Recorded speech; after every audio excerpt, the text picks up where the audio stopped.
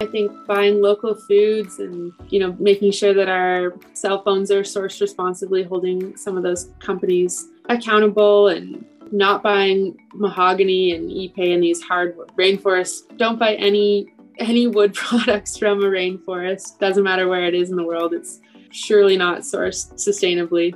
And yeah, looking for ways to support Indigenous people in their conservation, whether that's the Kayapo or in any territory that we live and work on, I think is really, really important.